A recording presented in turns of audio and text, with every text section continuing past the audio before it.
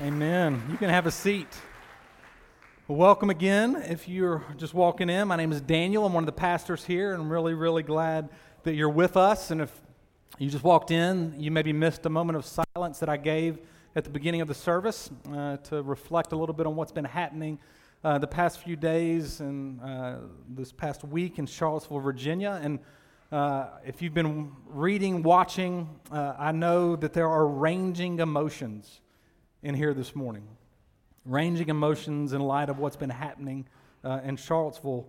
If you don't know, let me just tell you, the alt-right white supremacy group marched in Charlottesville chanting, they gathered on Friday night chanting, "You cannot replace us," because of the Confederate statue of Robert E. Lee's being removed there in Charlottesville. They were chanting "Blood and Soil," hundreds lit torches walking on the campus, and then yesterday was the rally there in Charlottesville, and 3 dead, many injured. And I have to be really honest with y'all this morning. I feel very vulnerable for what I'm about to say. Not because I fear what many of you who are white might say about me, though I do probably care way too often what everybody thinks about me. But I think my vulnerability is wanting this morning to give a voice to and for minorities. And I realize I'm a white man who will in many ways never fully understand the sin of racism. But I've been deeply angry and saddened watching all that is happening. I was texting with a few of my black friends yesterday asking how they were processing Charlottesville. And there was a common refrain in their text: "What's new? What's new?" And I have been and continue to learn more and more that is a statement of living with the realities of Charlottesville every day for many people, and not just seeing it on TV.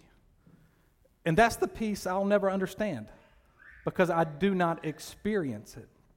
I heard someone pose this question: what do you think would happen if hundreds of African Americans showed up in Charlottesville with torches lit, chanting and rallying?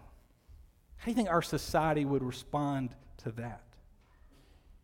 Racism in the hearts of individuals, racism in any societal system is sin. It breaks the heart of God. I have been undone in ways this week. There's been something deeper going on in me, and I've had a hard time articulating it. And then it hit me last night. I was processing with a pastor friend, and it hit me, it's the hate. The hate. Let me explain that. I'm looking at these images and hearing the chants, and I'm wondering, how could people hate so deeply? How could people dehumanize others so greatly? Right? The hate is clear, it's evident. But here's the thing, as a white man, I have benefited from this hate. I have. I've read many things over the past week that have struck me from all kind of articles. As I've looked and seen the vitriol in faces and in phrases and in actions in Charlottesville, one thing stuck out to me that I want to read, and this is what was said, quote, "These are not simply hateful, misguided, racist individuals. They are judges, educators, policemen, bosses, church members, clergy, soldiers, small business owners, bankers, mayors, home appraisers, loan officers, PTA members. They always have been. They're serving on town councils, juries, school boards, deacon boards. They always have been.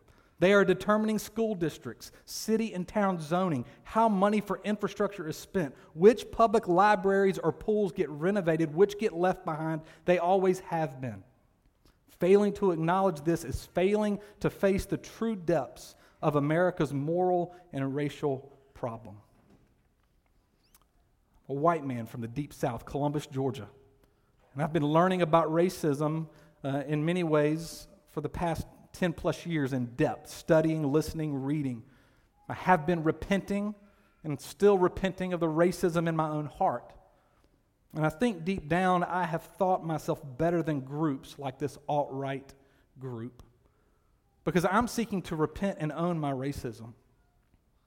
But the thing that's hitting me deeply is that though this white supremacy group may be a small group of people, for all of us here that do not experience racial oppression, we are part of this system in one way or another. Whether it's our own racism, our own silence, or our own benefiting. As a majorative culture people, we can dance around parts of racism. But if we are part of the majority culture, we have benefited from a history of racism that has created the systems that we live in. Racism and systemic racism is heinous. And to call racism hate, which is what it is, it's so antithetical to the gospel of Jesus Christ. Racism is hatred, and it is sin. And this past week, I have hated the hate deeply. And I hate that I've been enabled to flourish underneath this while others suffer underneath the hate. We don't live in a post-racial country. We don't.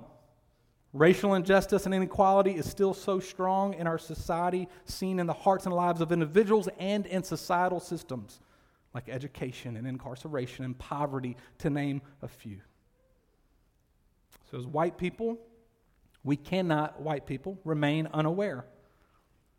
We have to read and listen and learn from real people, from books, from music, from TV. We have to listen and learn. I could give you a host of suggestions of things to listen to, learn from, but Chris Cooper, who's the RUF campus minister at NCCU, suggested I watch last year's Fox show, Shots Fired. If you haven't seen it, highly recommend it. That'll be my one push. Go watch Shots Fired. So many emotions for me as I watch the show around race and systemic racism. But learning's not enough. It's not enough. We have to talk about it.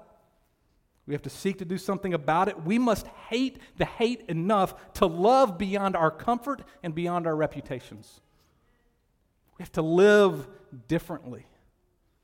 I've been angry at the protesters, angry at our president, that he would play a political game and talk about the many sides and not call out the hate specifically, calling evil evil.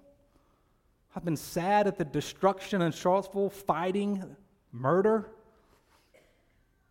And I tremble, trying to give voice for you, my minority brothers and sisters, for how it might feel to experience injustice when I, of all people, have received privilege more than anyone. And to you, I want to say I'm sorry.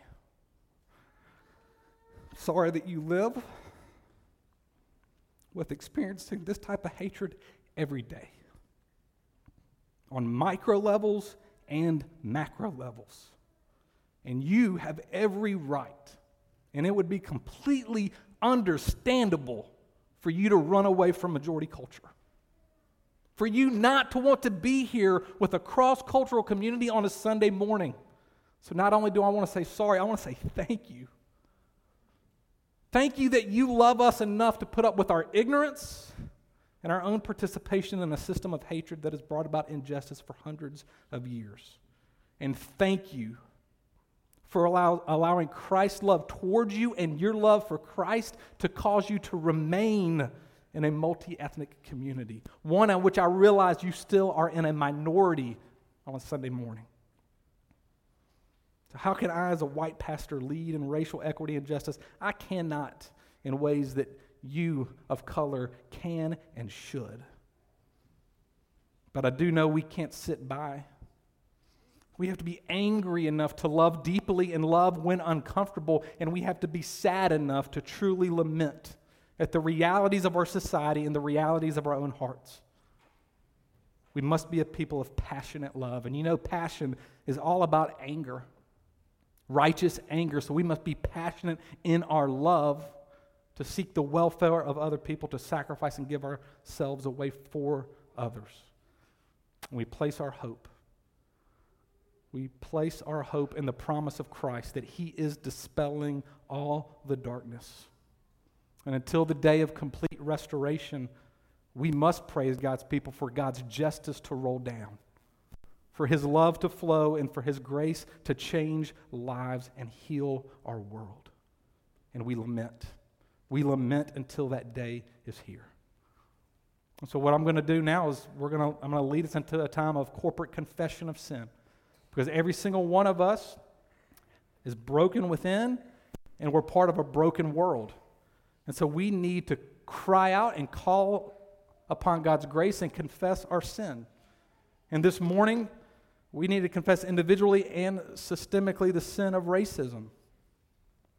And you might find yourself also needing to confess your sins of lust or anger or pride or greed, the things you've done and the things you've left undone this past week. And so we cry out and we confess so that God, in His mercy, can heal us individually and so that He can heal our community, our city, our nation, and our world.